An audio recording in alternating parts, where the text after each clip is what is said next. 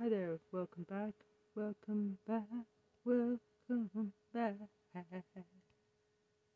Anyway, thanks for about 84k now. We are hot on the trail of the Trump is going to the fucking jail. Let's see. But there's nothing new.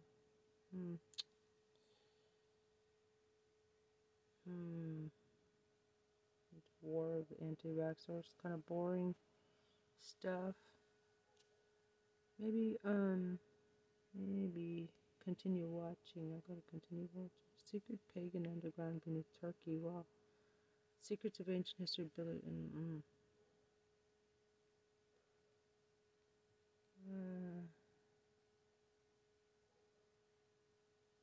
Trump taken down.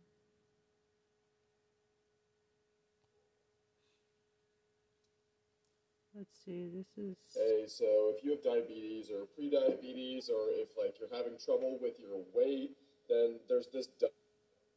And again, as I expressed, the intent was solely to keep himself high up on that Forbes list, which was incredibly important to him. But more than that, it was to be able to use the personal financial statement so that he could benefit from that as well. Michael, what do you think drove Trump to fight so hard and to use his own Treasury Department? And we don't know what we don't know about what pressure he may have placed on the IRS as well to shield these returns from public view. Was it not wanting people to see how often he failed in business? 2 months ago, Trump taking wanting people to see how little he paid Trump's in taxes, tax returns released by House Democrats. Inextricably linked. I mean, what was he hiding? Everything, right? I mean, everything across the board and then some. One of the things, of course, again, is the fact that he's not as wealthy as he purported, but also he's clearly not as charitable as he wanted to purport. And then on top of everything, the way that he used the system, for example, and I'm sure David could speak to this at length, but one of the things that he would do is he would take worthless land at the back of some of the golf courses, and he would then donate it as a deduction.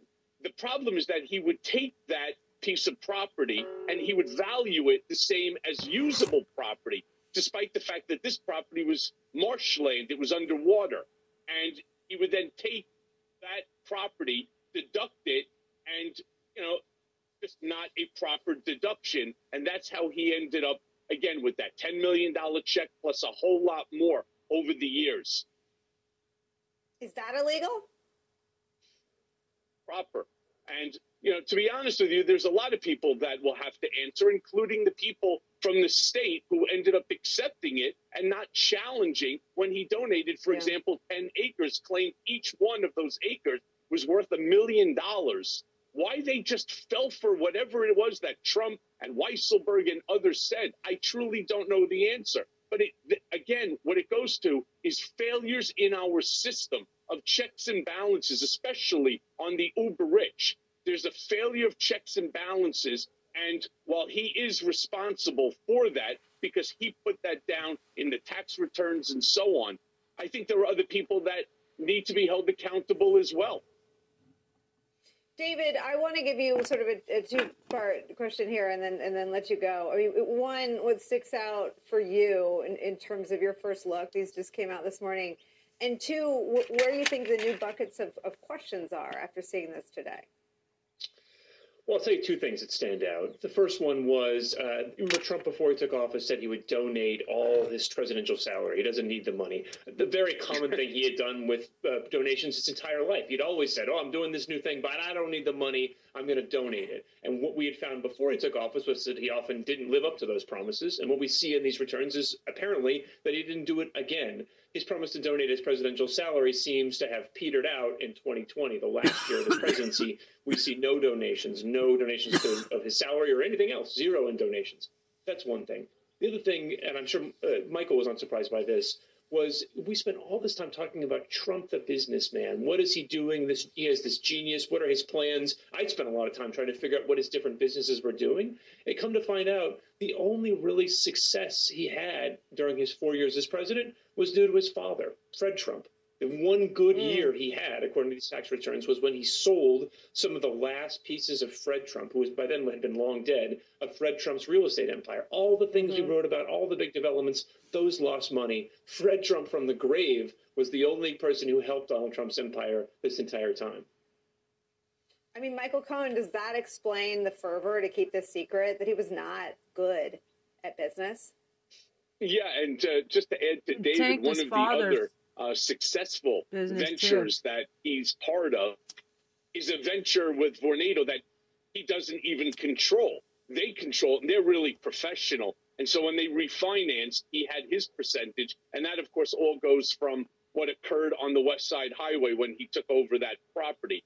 But there are so many things that are coming out right now. The volume of information that's coming out, it's so enormous that it's going to take some time to digest. One of the things that we all had seen as well is the way that they manipulated the numbers, for example, with his aircrafts under, for example, the company is called TAG, T-A-G, Trump Aviation Group. But the way that Donald Trump would set up these companies is that TAG would have sub-entities underneath them. So one would be, for example, his trust, and the other would be another incorporated LLC that they would use as an additional layer of protection. If you notice, it claimed, for example, that he had earned $860,000 for the use of the plane, but the expenses equaled exactly 806, or whatever the exact number was.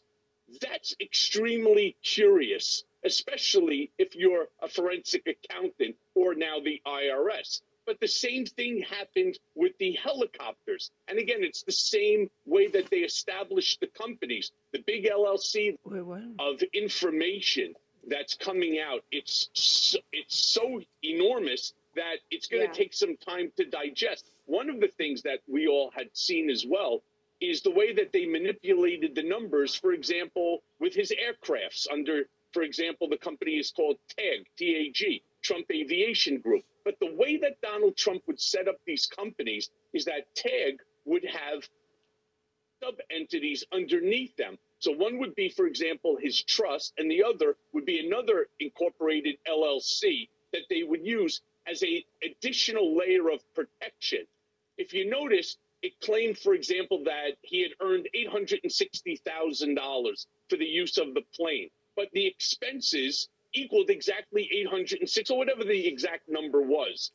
That's extremely curious, especially if you're a forensic accountant or now the IRS. But the same thing happened with the helicopters. And again, it's the same way that they established the companies, the big LLC, then the sub-LLCs. And it's also, again, difficult for the IRS to track what's going on here. Well, now they have plenty of time, and there's going to be plenty of people taking a look at all of these documents. And my feeling is his goose is cooked.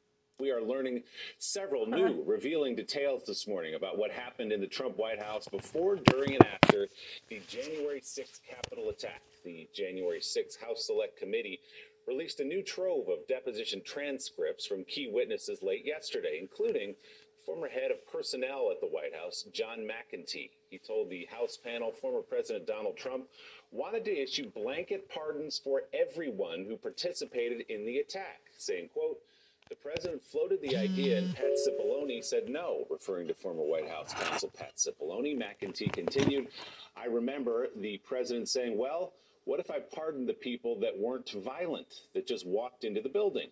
And I think the White House counsel gave him some pushback on that," end quote. More newly released transcripts reveal former President Trump also considered firing any member of his staff who did not believe. Why aren't you investing in real estate? Seriously. What do you do makes you say to own property in 2023? Believe the 2020 election was stolen from him. Cipollone mentioned a memo that stated, quote, "Anybody that thinks there wasn't massive fraud in the 2020 election should be fired," end quote. Former White House aide Cassidy Hutchinson added this about that memo, telling the panel she addressed Cipollone about it, saying, quote, "Pat looked at it. He said something to the effect of, God, no." but Cipollone said he did not remember that interaction. What? What's more, former White House Communications Director Alyssa Farah Griffin spoke to the January 6th House panel on April 15th, describing her tenure at the Trump White House as, quote, a wild 8 months. Griffin revealed one serious and ongoing problem was a lack of organization, to the surprise of no one. She described a Trump White House in which jobs were filled with underqualified staff because more senior government officials would not take positions within the administration. She said any report about the Trump White House being chaotic and operating without structure was, quote, more or less accurate. That included there being no competent gatekeeper to stop harmful or unhelpful information from getting to then President Trump, which led to this moment in April of 2020 at the start of the COVID pandemic.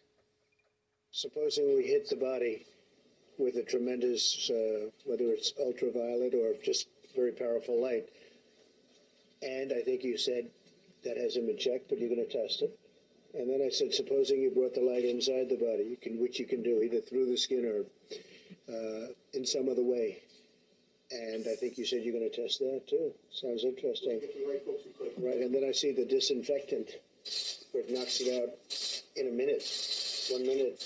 And is there a way we can do something like that by injection inside or almost a cleaning? Because you see it gets in the lungs and it does a tremendous number of the lungs. So it'd be interesting to check that. So you can see there, that first one really outlines how insane all of this was, and it gets to what we're going to talk about with Ivanka, which is that one of the things she said, one of the excuses she gave for why she never quit Daddy when he was in the White House, even after he did evil thing and evil thing and evil thing, was I needed to be there as a voice of reason, a voice of moderation. If I left, it would only be the crazies, and I was like the thin blonde line between anarchy and order in the Trump regime. But it turns out that the crazies were taking over anyway, and, you know, as noted with the Cohen stuff, that's valuable, because what it shows is, one, it's embarrassing to Trump, and I love to see Michael Cohen get a little bit of karmic, hilarious revenge. You know, whether he lied about making donations, whether he lied about the value of his worth, either negatively or positively, to benefit him in certain contexts. You know, the specifics don't matter as much as the general sense, which is that this man used the tax system to cheat the American worker and to cheat probably lenders and things like that as well.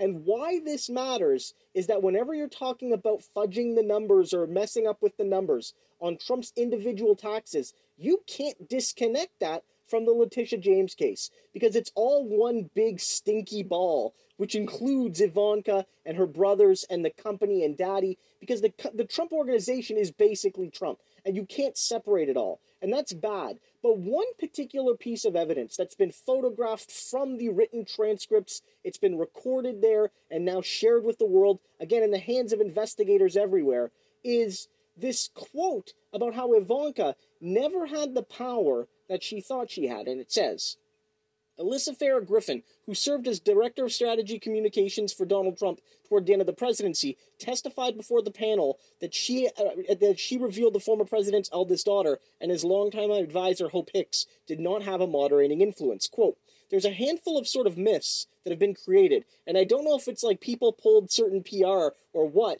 but there seems to be this narrative that Hope Hicks could get through to him and push back on him. I never once saw Hope Hicks push back on him, and that Ivanka was like the voice of reason and could get him to change his mind. I like Ivanka. She's very decent to me, but I never once saw her change her opinion on anything.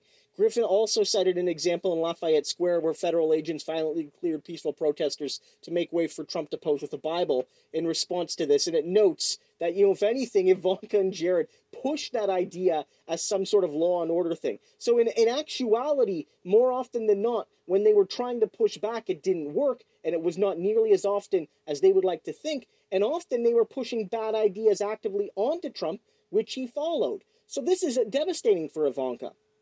And it's big news for Letitia James, who gets these tax returns and all of the context behind them, which will nail her and her brothers and her dad and the family company. And again, this photographic evidence, you have the image files and whatnot of these transcripts, tears into her personally as well.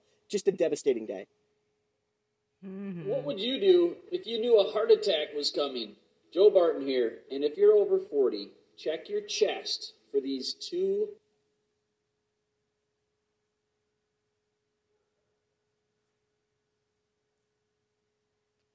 Two what?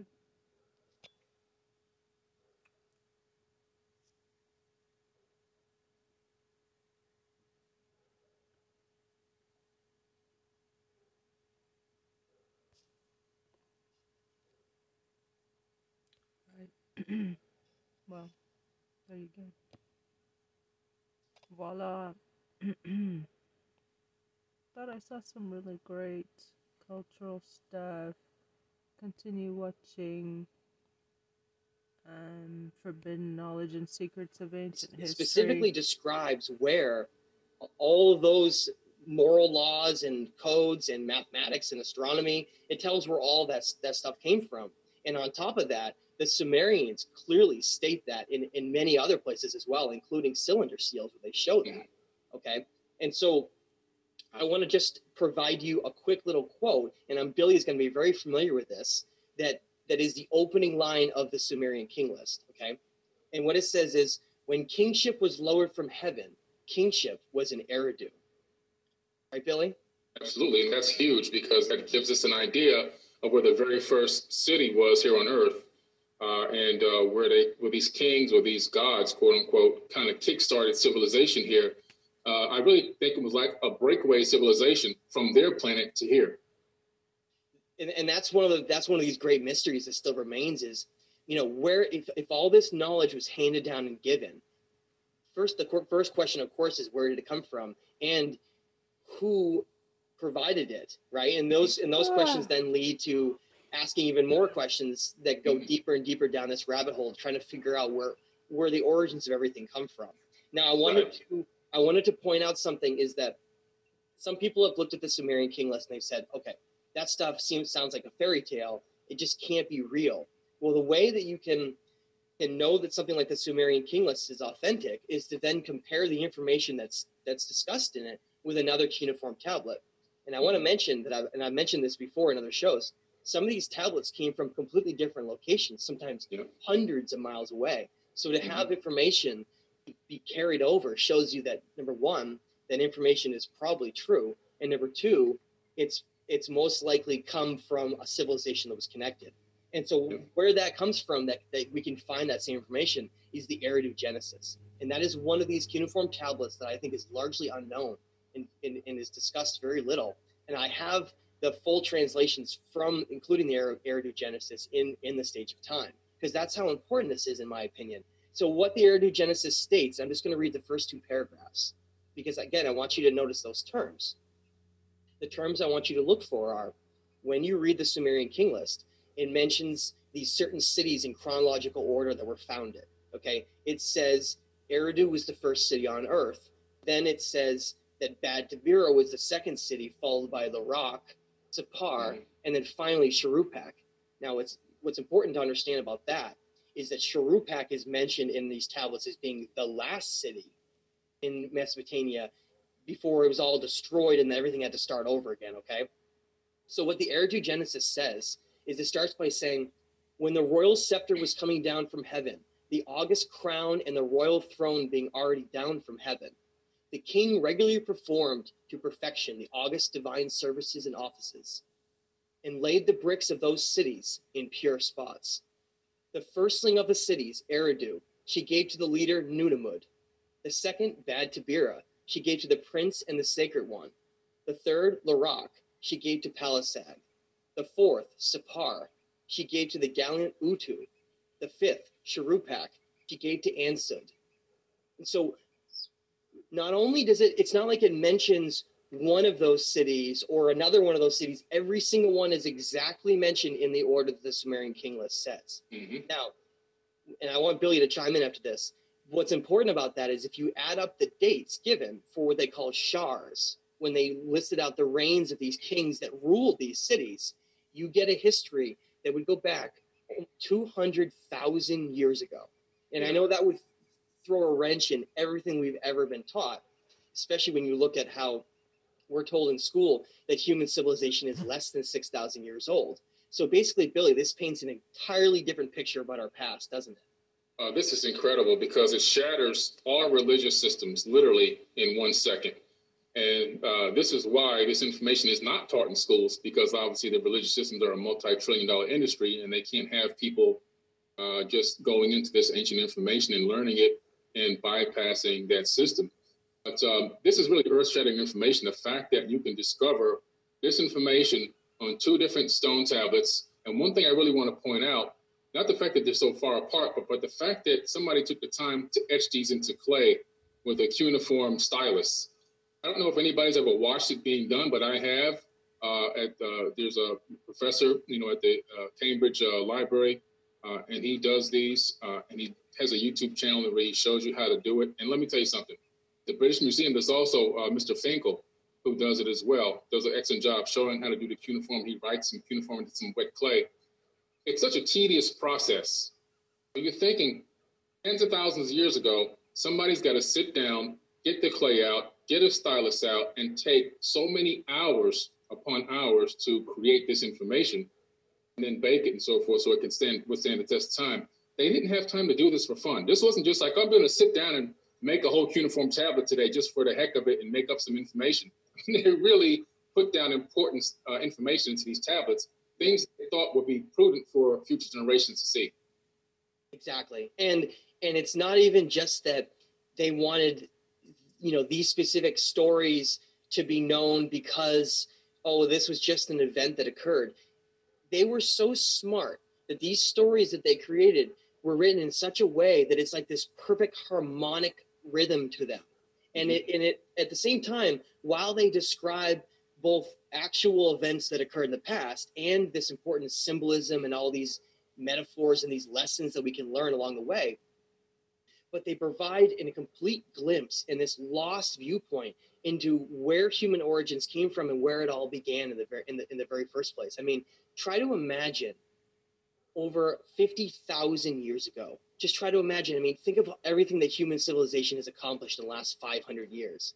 Now try to imagine more than 50,000 years ago. These civilizations that are all being handed this information, and they're rising up, and agriculture is blossoming all around the planet. And you're seeing this emergence of human civilization that's spreading out around the planet. And then what happens? Well, it reaches a certain sophistication, and then it's wiped out and destroyed. And then human civilization has to rebuild itself again. Now, when I mentioned those 4 tablets that I said are crucial, I didn't read anything from the last 2 that I mentioned, but I want to bring it up. How do you know that these events occurred? Like, how do we know these, what I just mentioned, Eridu and Sharupak, how do we know those cities were from that far ago, right? How do we know how old they are? How do we know how to accurately create this timeline?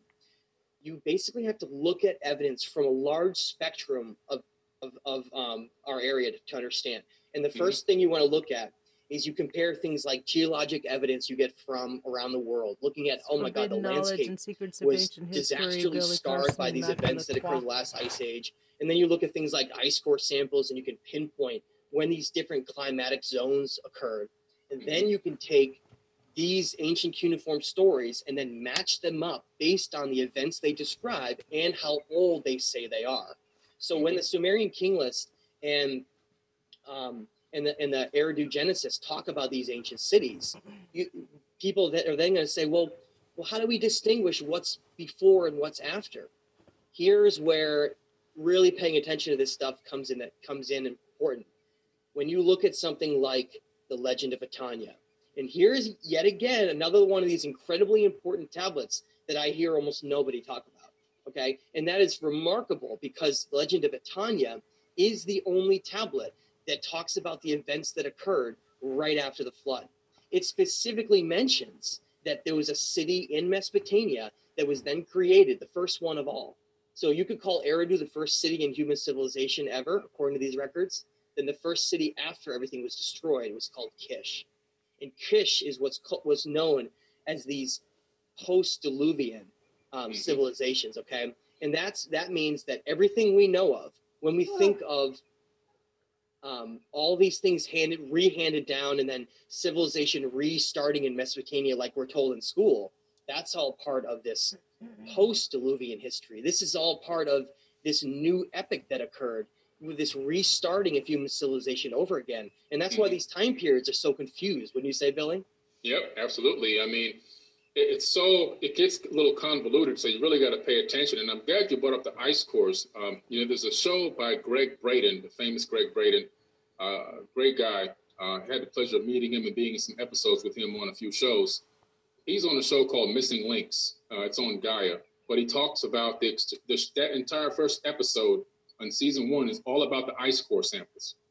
Digging into the ice cores, matching it up, like you just said, to ancient history and events, global events that have happened, and you get the record stored in the ice core.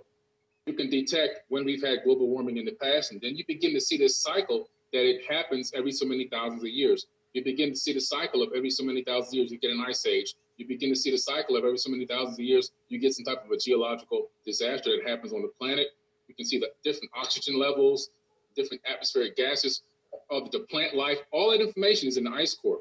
So, I mean, literally, when you study these ice cores, you can now then predict the future of the planet. And to be honest with you, a lot of people are really getting worried about the global warming and everything else. We're right on track with the ice core said we were going to be exactly right now. This is not something, to be honest with you, out of the ordinary. It's actually something that's part of our cyclical nature of this geological pattern on this planet. But the amazing thing is those ice cores line up with these ancient tablets, which is why I talk about the fact that I really believe that the Great Sphinx and the Great Pyramid are probably about 36,000 years old. Because if you go back 2 additional processional periods to match up the Sphinx with the constellation of Leo, you end up around 36,000 years ago, when according to the ice cores and according to the animal tablets, it's a perfect time to build the Giza Plateau, to build the Great Pyramid. So it kind of really it helps you paint a good picture about what's going on. And the other thing is, like you said, finding these tablets all around the world. Chief Joseph, which was a Native American Indian that was unburied in North America, was unburied from a burial tomb in North America, and what was in his pocket? A Sumerian tablet written in cuneiform text. So the Sumerians had contact with indigenous Native Americans thousands of years ago in the North Americas, proving again that they had traveled the entire globe. They also found in Mesoamerica Sumerian writing, which they call Proto-Sumerian, but that's even on Wikipedia. I mean, anybody can look it up. They even had a metric system back then. So when I tell people about, the fact that the Grand Gallery and the Great Pyramid is the longitude, the numbers match the speed of light by meters per second. Well, people go, oh, no, we didn't have meters back then. Oh, yes, we did. They had meters thousands of years ago. Everything we have now is just a rediscovery. Exactly. That's really well said. And we're going to be getting into some of those pieces of evidence from other parts of the world that prove that there was this global civilization and global connection that once occurred around the planet that was completely destroyed and wiped out. And Billy, you made some excellent points there. And I want to address a couple of them. Right now, yes, we're going through another one of these time periods. This cyclical nature time period. Don't allow the media to distract you and confuse you over what's going on right now. Oh, this warming that's occurring on the earth, completely just human induced, nothing to worry about. We're just going to fix things up, cool things down. We'll be all set, except for the fact that we're right in line with another one of these cycles that I think is based on solar cycles that occur, where you get extreme warming and then a period of extreme cooling over and over and over again. And in between each one of those events, you get a disaster. Now, how big that disaster is going to be depends on a lot of factors, especially if you have an ice age. And that's why I want to both remind people that that's why this information is so important to learn right now, because we're in this window where we have all of this available to us, and we don't know how long that window is going to be. And secondly, thankfully, this is the part where I go the positive direction on this discussion, is that we don't have an ice age right now. And that's something that a lot of people gets past, and they say, oh my God, these events that occurred back then, they're going to be just as bad right now. Well, they sort of can't be, because without that ice age and having 1 to 2 miles of ice above where I'm sitting right now, talking to you, you're not going to have that massive outburst of water that flooded, which is what was one of the major components, I believe, behind what they describe as being the Great Deluge. Now, I do think that there is earthquake and volcanic activity that occurs as well, and I'm not going to poo-poo the idea that we're not going to have challenges that are going to be coming up in our future. But we just have to understand and really look back at these events in history and then learn from them and try to figure out if we're going to go the same route that these ancient civilizations did and disappear, or if we're going to be able to stand the test of time and our civilization is going to continue. And so that's why we're at a crossroads right now, because we need to understand that the Maya, the Aztec, the Hopi, the Hindu, the Cherokee, and then many, many other ancient cultures around the world, they clearly state in their ancient writings and in their stories, they say that human civilization today is either the third or the fourth epoch that we've had in our past. That means that human civilizations have gone through these cycles of rising up and then being destroyed over and over again. And we're at the third or fourth of those time periods. And that's pretty mind-blowing to wrap your head around and consider, I think, Billy, don't you? Oh, absolutely. It tells you that we're in a grand cycle, just like the Indians talk about the native, not the Native American Indians, but the Indians in the East, when they're talking about these grand cycles of the yugas and the rise and fall of civilizations. The nature of this universe is cyclical, and the rise and fall of civilizations is cyclical. And Thoth talks about this in the Emerald Tablets, where he talks about the fact that he's actually traveled to other planets to watch civilizations rise and fall. So we're not the only ones that go through this situation. According to Thoth, this happens all throughout the entire universe. Civilizations have this cyclical nature to them where they rise and fall. So we're not the exception. The same thing happens here. And you brought up a very good point. We're living in a very small window of opportunity here where we're able to enjoy this planet, enjoy the beauty of nature, to flourish, and really it's a shame when you see this tiny, when you can really understand how small this window is. It's smaller than a blink of an eye. It's quicker than a blink of an eye. Geologic time-wise, yeah. Geologically time-wise, yeah. So we're here and we're battling each other and fighting each other and we're pulling each other apart. We should be spending this little bit of precious time that we have to love each other, to show unconditional love to your brother and your sister, to unite, to make, and maybe even to find a way, if we join up, to break this cycle, or maybe, travel the stars and do things that we have an opportunity to do while we have this window of opportunity here before the next geological disaster. And it's not to be negative. It's just that it's just part of life. Just like your avatar body is born and it grows up and it lives, and when it wears out, it passes on.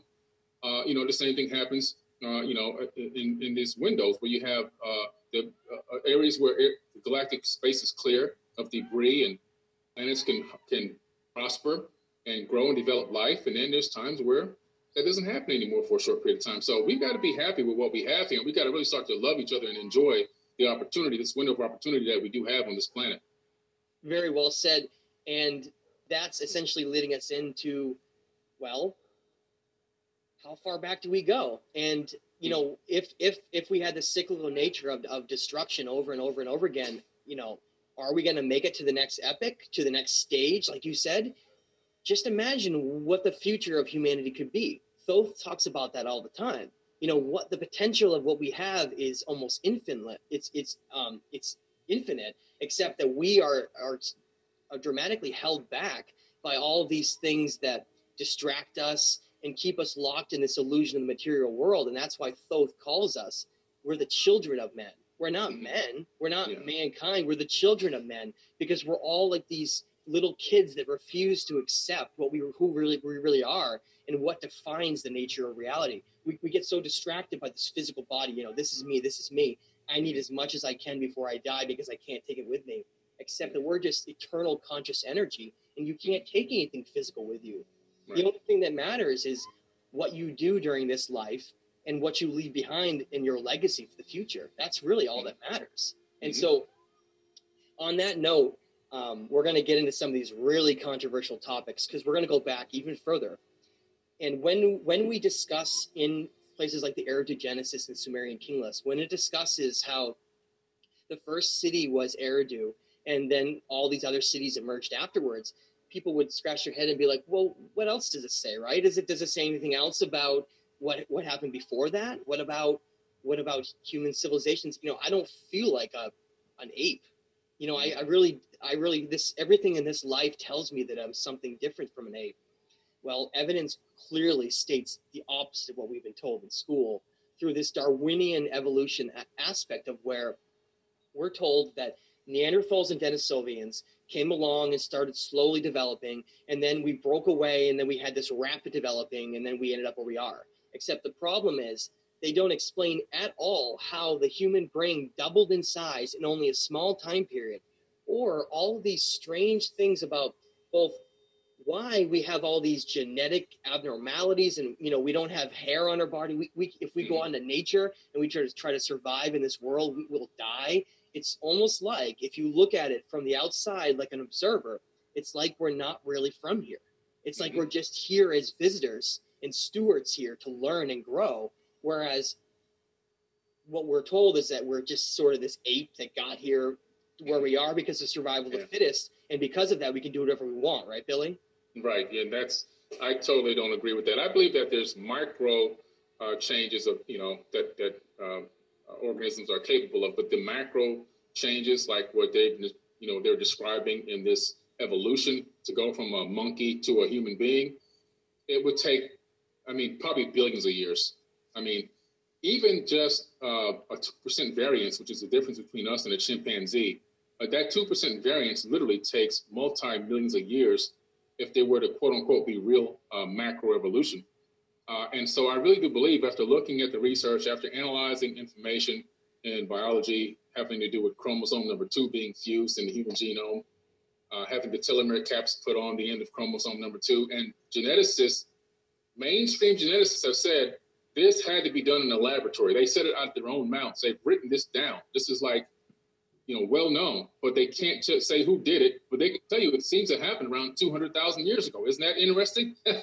Isn't that the same age we gave? If you add up all of the dates for the reigns of these cities, you get just over 200,000 years ago, which would fall in line with the first city ever created in this whole biblical story with Adam and Eve and the creation of man, right? Absolutely. So you start to take these biblical stories, right, that we think are all just myth, and then you take these direct evidence from these cuneiform tablets, and then you take all this genetic data and you look at all of it on this holistic viewpoint, and all of a sudden you start to see that the story of what we've been told about who we are is extremely antiquated, biased, and inaccurate. And I actually go one step further to say that it was deliberately chosen. See, Darwin, if you look into Darwin and you look into his theories, he wrote confidently, he stated, and this is something that a lot of people don't bring up, is that he expected that his theories were going to be disproved in the future. He said that. He said that he expected his theories to be disproved in the future because he saw holes in his logic. And he saw holes in what he was seeing around him, and he knew that. I know I really I hammer on Darwin pretty bad, but the more you look at it, the more you can actually see that Darwin didn't even, like I said, he didn't even think that his theories were going to be something that stood the test of time. But what happened is religion and other organizations grabbed onto Darwin because they said, here is something we can use. Yeah. What happens if human beings view their existence as an ape? You know what I mean, Billy? Absolutely. If someone perceives themselves as just an ape, and that brain is created, and that consciousness is created with a brain, Billy, I'm going to ask you, how would that change both what we do here and our perspective in the universe? Well, if somebody thought that they really came from apes and that consciousness comes from the brain, it would limit you because now you have a limited viewpoint of where you came from and how you got to this point. I think that if you, that really blocks you into the religious system. I think that if people understand that we were seeded on this planet and then a little much later genetically modified, maybe even again by these Anunnaki beings or these Atlantean beings at some point according to the ancient texts, but understanding that consciousness is not created in the brain, that consciousness is downloaded from the source. And I think that that will really expand people's mentality to understand that they're part of something much bigger in this simple evolutionary type of a fairy tale. They're really part of the God divine energy that's flowing through the entire universe. And that the same divine energy that is creating everything that we consider to be matter in the third dimension and reality in the third dimension is the same divine energy flowing through and coursing through their veins. There was a scientific study done where they took people and they put them in rooms and they put them in dark rooms and they put these electrodes on their head, connected them to a computer. They wanted to see what people's brain electronically looked like on a computer after looking at specific images so they can see how the brain reacts to information and digital information and images. Well, they found out something amazing by accident. So they spaced these images 10 seconds apart. They would put up something like a serene image of a lake view or ocean, a bed of roses, then a horrific scene like somebody getting murdered or stabbed or shot, and then a weird scene like kind of in the middle, like a building on fire and things like that. So all of a sudden what started happening is the data readout on the computer started telling the computer what the next image was going to be up to 7 seconds in advance. So that proves that we're getting a download of information from the future or from maybe real time, and we're not living in real time. So again, the brain doesn't create consciousness, it downloads it. Every case study they did, it worked out the same way. After a few minutes, the human brain was picking up the next image and transmitting it to the computer before the image showed up on the screen. Every case study they did. So this is how powerful we truly are. Our brain has billions of magnetite crystals. We download information directly from space-time, and we bring it into our reality tunnel so that we can operate within it. But that's a whole other point of view that they don't really want us to know. They want us to keep us very locked in and focused on, ape to human and 6,000 years and all this other kind of crazy stuff. But the true reality is we are much bigger and much more important than this evolutionary fairy tale that's been taught. That's right. And that's really well said, Billy. I could not agree more. What I wanted to say in regards to that is one of the examples I give that I talk about a lot is human beings right now perceive themselves as just this animal, right? Just this advanced animal. And it's like they're in this giant fenced-in pen. And they're all going to work and they're all doing what they're told. And they live generally these very mundane lives. We just come home, we watch TV, we go out for a hike every once in a while, we go out to do something, but largely our lives are very uneventful. And then before we die, that's why the regrets of most people is that they never really did anything. Okay. Mm-hmm. Now, so that's this farm of conformity that we talk about, where the perception of reality that's been created here is not simply just based on some scientist that created it and that's what all the evidence says, so we're going to go along with that.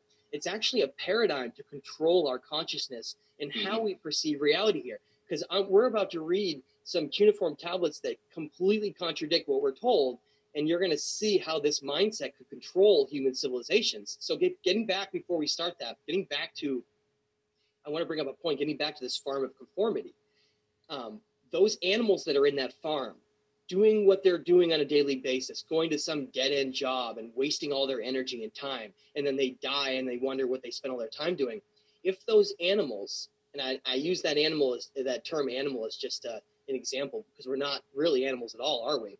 But if those animals realize that they're not farm animals at all, and that they're actually this incredible being that doesn't belong caged at all, it belongs, doesn't belong having its wings clipped, it belongs out expanding consciousness and reaching the infinite stars and all of these things, whereas the complete opposite is happening right now. And when you discover the truth, and when you read these ancient translations and tablets, and when you look at all this data, it's like finding a hole in that fence and running away and never coming back ever again.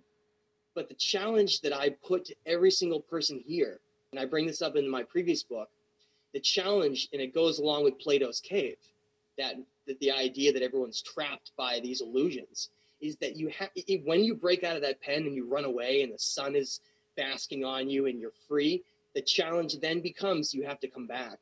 You have to come back and save the rest of the animals that are in that farm, or they're not going to make it out. And that collective of humanity is going to go down that road that other civilizations did, and we're going to be wiped out, and we're going to disappear and become a myth just like they did, because we're not learning the fundamental lessons we need to right now to make changes and reach the next level of our consciousness. So on that note, Billy, let's go into what actually says in these tablets and discusses it. Okay.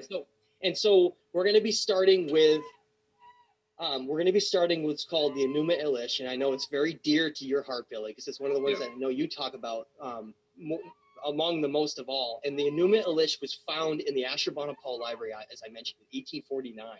And there's been many translations and different versions of it that have been brought up. And I want to also just mention before we bring that up that it may be amazing for some to read and understand that you'll read one version of the Enuma Elish, then you'll read another version like the Babylonian version. You'll notice that they're different. Yeah. And I just want to bring up is that there is a competition among these gods for who created mankind and who can get credit for being their savior and their great father. And so if you read Babylonian versions of what we're about to read right now, you find out that it says that Marduk created mankind. Okay. Right.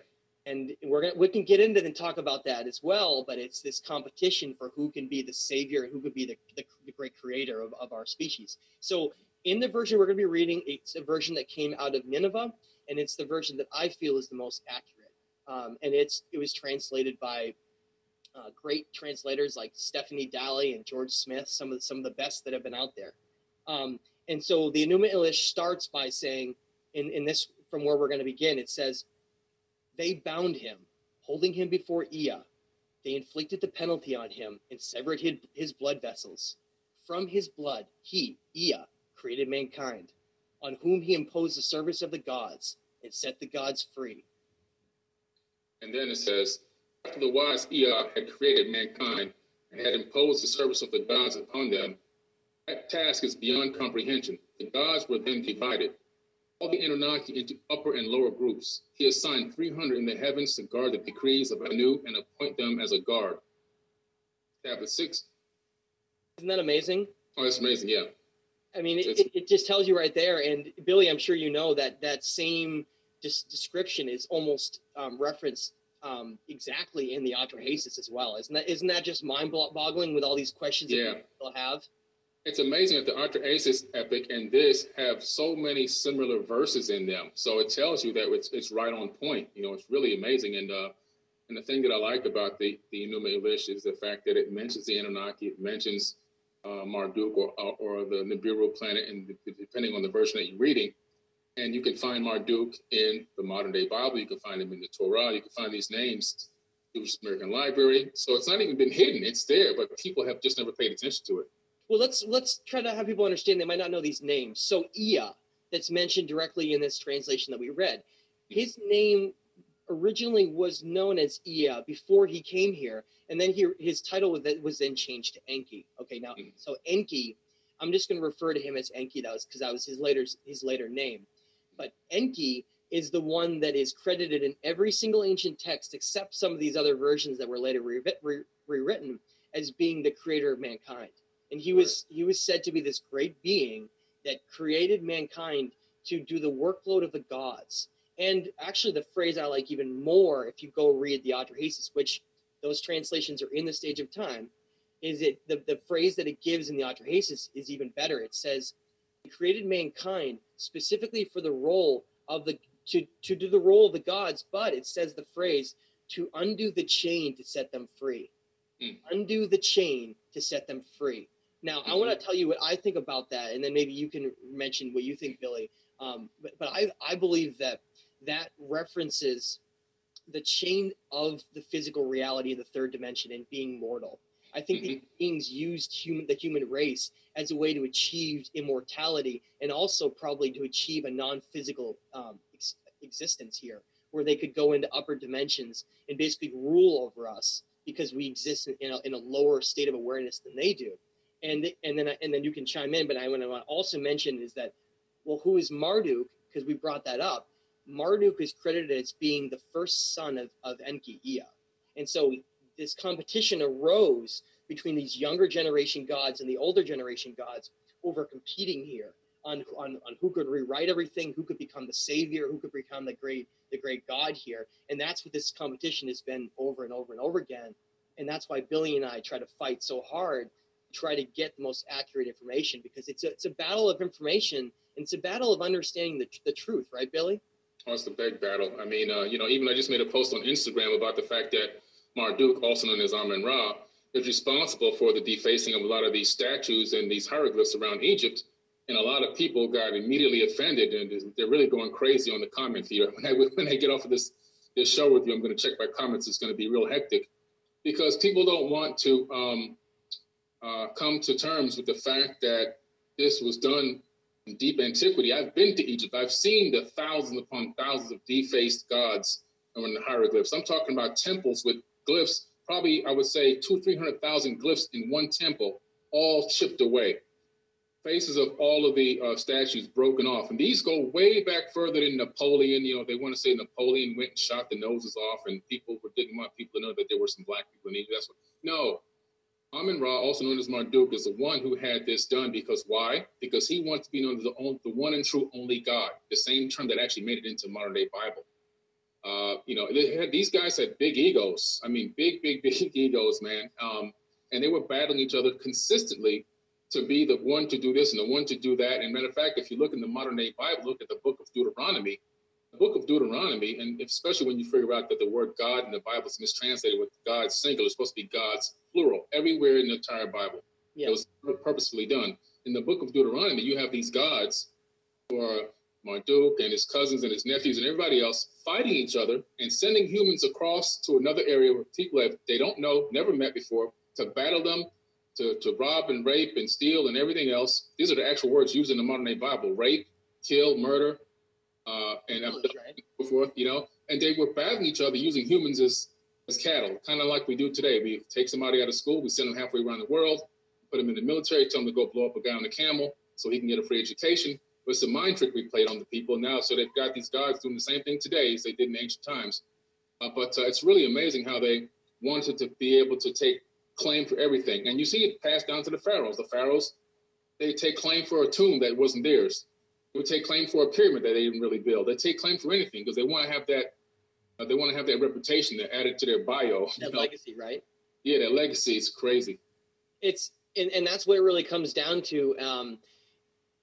And that legacy is what is being fought over right now. That battle has not ended. It's just we don't perceive it the same way because our understanding of linear time is different than perhaps others. We exist in a certain kind of 24-hour cycle based on this 12-hour clock. And it's really interesting if you look at the origins of where that came from and how that rules everything.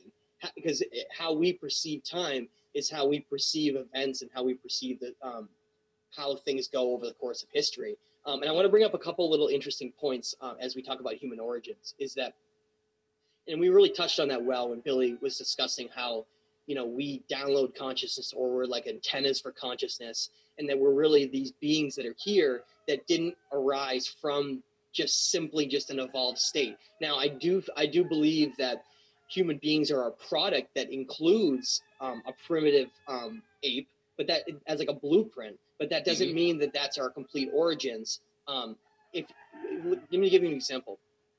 I think this is one of the best examples to really look at this, to disprove what has been taught. Billy brought up what's called micro versus macro. Micro means very small. Macro means larger.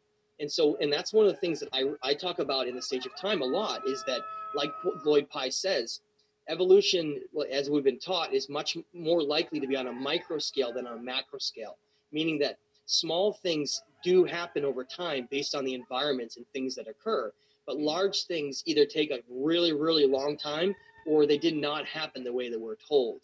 And I think the same thing happened with humanity and the human race. Because if you look at how far back the human race goes and everything we've left behind in writings, everything we've left behind in observations throughout time, there's never been one mention ever of an ape that's been observed changing on a level that we can understand that would be related to evolution. Yes, there's apes that can be taught, gorillas and things that can be taught how to read certain things and certain intelligence, because they do have an intelligence that can reach a certain level and that is rather intelligent, but it's nowhere on the same scale of what human consciousness and the human brain is capable of, or even on the same level. Because when we look at human beings and the fact that we only have 46 chromosomes instead of the 48 that's found in most primates, you really can see that there's been this genetic manipulation that's occurred over time. And I don't even think that happened once. Bill, and I want your opinion, Billy, but it seems like if you read some of these stories and what they spoke about in these tablets, is that humans were way too smart and way too conscious, and we were potentially tampered with and then dumbed down, right? That's exactly right. I mean, I just talked about this at a lecture at Disclosure Fest in California a few months ago. The fact that our immediate cousins right behind us, to me, were much smarter than us. Just based off of what I've read and researched, they're probably more not maybe technologically smarter. That's potential. That's potentially they were, but I think that they were more smarter spiritually, more in tune with nature, more in tune with the Schumann resonant frequency of the earth. They were using the magnetite crystals in their brains. They may have even been telepathic. They may have had more DNA connected to the avatar system. Right now we have this quote-unquote junk DNA, which is not really junk. It's disconnected. We've been disconnected from the higher realms and higher levels by these Anunnaki people to keep us a little bit more dumbed down. Our brains, our pineal glands are probably shrunk a little bit smaller than our immediate cousins, and making us into this Homo sapiens sapien being right now that we're in, this new biological avatar. They've got us in a way where they've kind of put a cap on us, literally. They put a cap on us physically with their telomere caps, and then they put a cap on us. Look, people who don't know what telomeres are, on the end of chromosome number 2, scientists, geneticists discovered that chromosome number 2 was fused together, taken out, fused together, and a cap was put on each end. And these caps are like buffer material of genetic information. So every time that your cells and DNA replicate, nothing gets lost in translation. However, these buffer caps run out of material. And what's interesting is when you go to the biblical account of the Tower of Babel, you discover that human beings were working together on one accord to build this tower to the heavens. And whether it was a space tower, or whether it was a cargo cult type of a tower mimicking what the Anunnaki or these Atlantean people had built, or whether it was just a tower that they came together and decided to build this tower, doesn't really matter. What happens is Enlil, who's known as Yahweh in the modern day Bible, he comes back and realizes the humans are getting too smart. They're getting too intelligent. I mean, this is crazy. He even says out of his own mouth, no matter what they set their minds to do, they can achieve it. So he says at that point, first he destroys the tower, then he says, my seed shall not abide in man forever. So we were living for a very, very long time back then. This is well documented, though. It's written about, and a lot of ancient civilizations talk about the fact that human beings were living for many hundreds and sometimes thousands of years. He said, my seed shall not abide in man forever. His years shall be 120. Harvard scientists just recently discovered 2 years ago that under the most pristine conditions, a human being can only live to 120 years. Backing up ancient texts with modern science. And then they discovered these telomere caps, and they discovered how to stop the telomere caps from shrinking in mice. So they then had mice living 3 times their normal lifespan, this new technique that they use on telomeres, which means that they can then now do it on human beings as well. So that the possibility for us to live for hundreds of years or even thousands of years is well within reach of modern science at this particular moment. But again, the scientists, like I said earlier, were saying that they don't know who did this, but it happened about 200,000 years ago. This is all really coming together, the culmination of modern science backing up these ancient tablets, adding more credence to what we're talking about, and really adding, right now, giving us the evidence that we need to talk about these topics and bring it to everybody out in the world. That's right. That was really well said, Billy, and I couldn't agree more. It's, if you think about it as why would that need to be done, right? So if you were, let's call you an overlord of human civilization, if human beings could live for hundreds of years, not more than 1,000 years, think about how much knowledge you could obtain in that amount of time. Think about how much fundamentally you could change and reach these higher states and all of this. So it was realized that, well, it'd be a lot easier to prevent that by just making so they would only die at a certain age, which actually, if you look at the potential of what the Emerald Tablet says and the Sumerian King List and the others about how long even humans or other beings could potentially live, 120 years is like a little, it's like a little flick of your fingers is actually nothing if you look at how far back time goes and how long these civilizations ruled for and all these things. And you brought up those great points, is that here we have scientists that are verifying that these things occurred to our DNA a certain amount of years ago. And you're getting the same cuneiform tablets that then back them up by not only saying that human civilization was created at the same time, and then showing the long reigns of these great bloodline kings, proving that human beings also lived longer. Then you see the destruction of all of that and how we had to restart over again. And then the human lives became less and less over time to where we got now. I think that you see all these shows where they talk about the telekinesis abilities of certain special individuals and all of this stuff. And you read the Emerald Tablets and a lot of these ancient texts as well.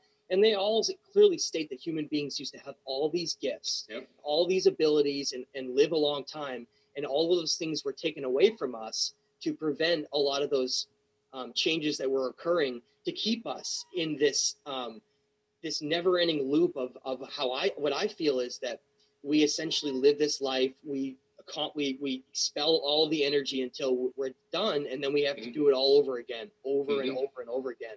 And that's that chain. I think that's that chain that undid the chain to